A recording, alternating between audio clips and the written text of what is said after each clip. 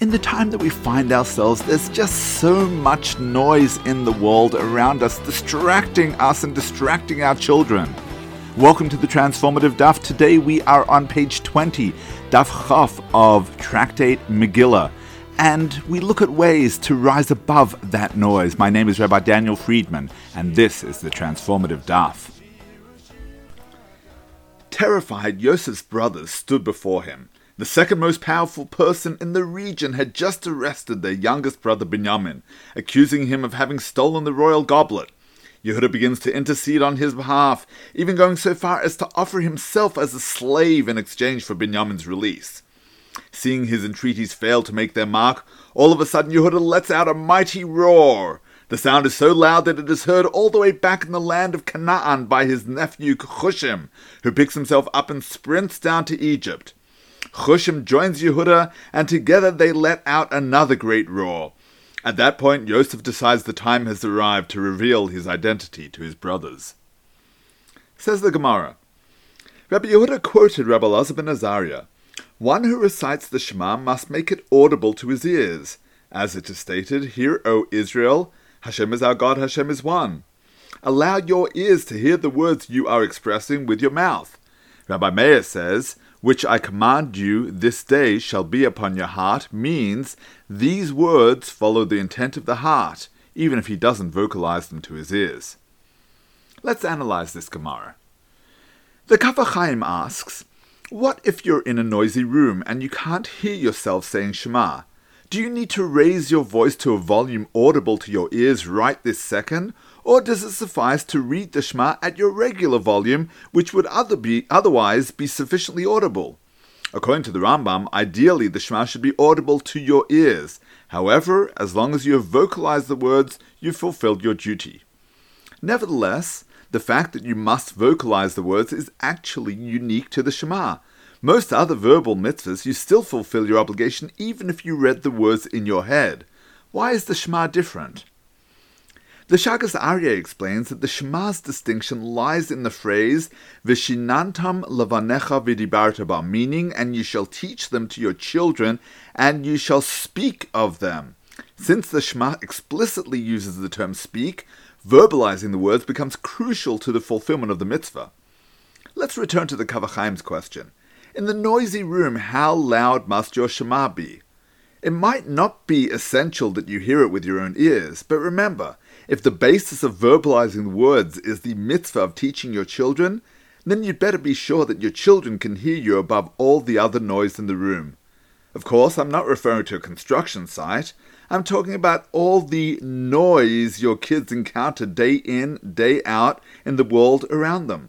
It's not easy to convey the message of Torah when there are so many distractions drowning out our efforts. But the louder the other voices are, the stronger our message must be. Back in the day, you could send your kids to a yeshiva day school or even the local cheder. Rest assured you'd done your duty as a parent in terms of conveying our tradition to the next generation. The children attended their classes, they absorbed the material, and we all turned out pretty much the way our parents intended. Those days are long gone. The noise level around our children has skyrocketed. The few hours of Torah they receive each day or each week are no match for the foreign ideas and worldly temptations to which they are exposed on a constant basis. If you want them to hear the message, you're going to have to scream at the top of your lungs to prevail over the volume of non-Torah noise they're hearing. Now, of course, we're not talking about literal screaming, God forbid. We're talking about finding ways to make the words of Torah just as stimulating and exciting as all the competing interests in their lives. That means spending one-on-one time with them, an investment the likes of which your parents didn't have to make. Every moment you spend learning Torah with them in a fun and engaging manner is one less moment the other voices are able to capture their attention. Well, it would be nice to have hours every day to spend with each of your children. For most of us, that's just not possible. But if you can find an hour or two, even weekly, to spend with each child, undistracting them from all the other noise, you've already gone a long way to raising the volume of what's truly important in life. The quality of those encounters will far outshine the quantity of the distracting influences in their lives. In fact, it needn't be hour blocks that you spend with them. It could be 10 minutes a day. As long as you commit to those 10 minutes being non-negotiable, no matter where in the city or world you find yourself, you will make a major statement to your children and have a lasting impact upon their lives. It wasn't easy for Yehuda to make himself heard in Egypt. He had to muster up all his strength to capture the attention of the next generation. But when he did, they responded to the call. There's a lot of noise in the world today. Any parent able to hear himself speak above all the racket is doing well. If your kids can hear you amid all their distractions, that's even better. May you merit conveying the message of our Masorah, our tradition, in a manner that is audible to your children, grandchildren, and generations to come. Wishing you a transformative day.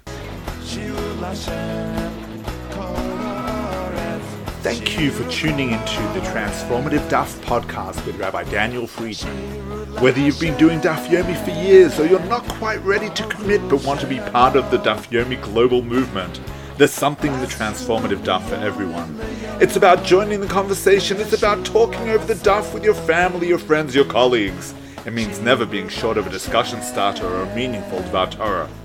Every page of the Gemara, every word, every letter contains the secrets of the universe. To achieving a life of simcha and purpose, transform your life today. The Transformative Daf is published by Mosaic Press and available at all good Jewish bookstores and online from mosaicpress.com.